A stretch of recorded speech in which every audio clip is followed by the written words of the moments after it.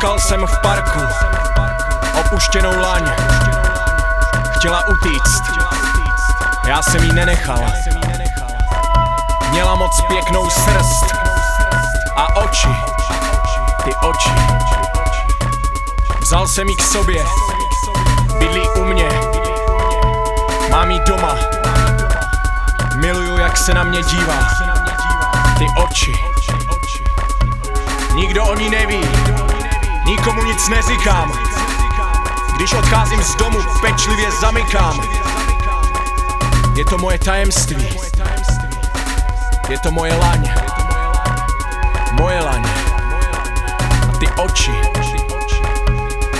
oči jsou zbraně. Kdekoliv jsem, kamkoliv jdu, nedokážu se zbavit jejího pohledu. Ty oči, tak moc to chtěj svobodu, na tom se podílet nebudu.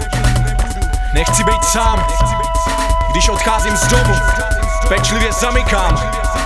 Je to moje tajemství, je to moje laň, moje laň, moje laň, moje laň. Je to moje laň.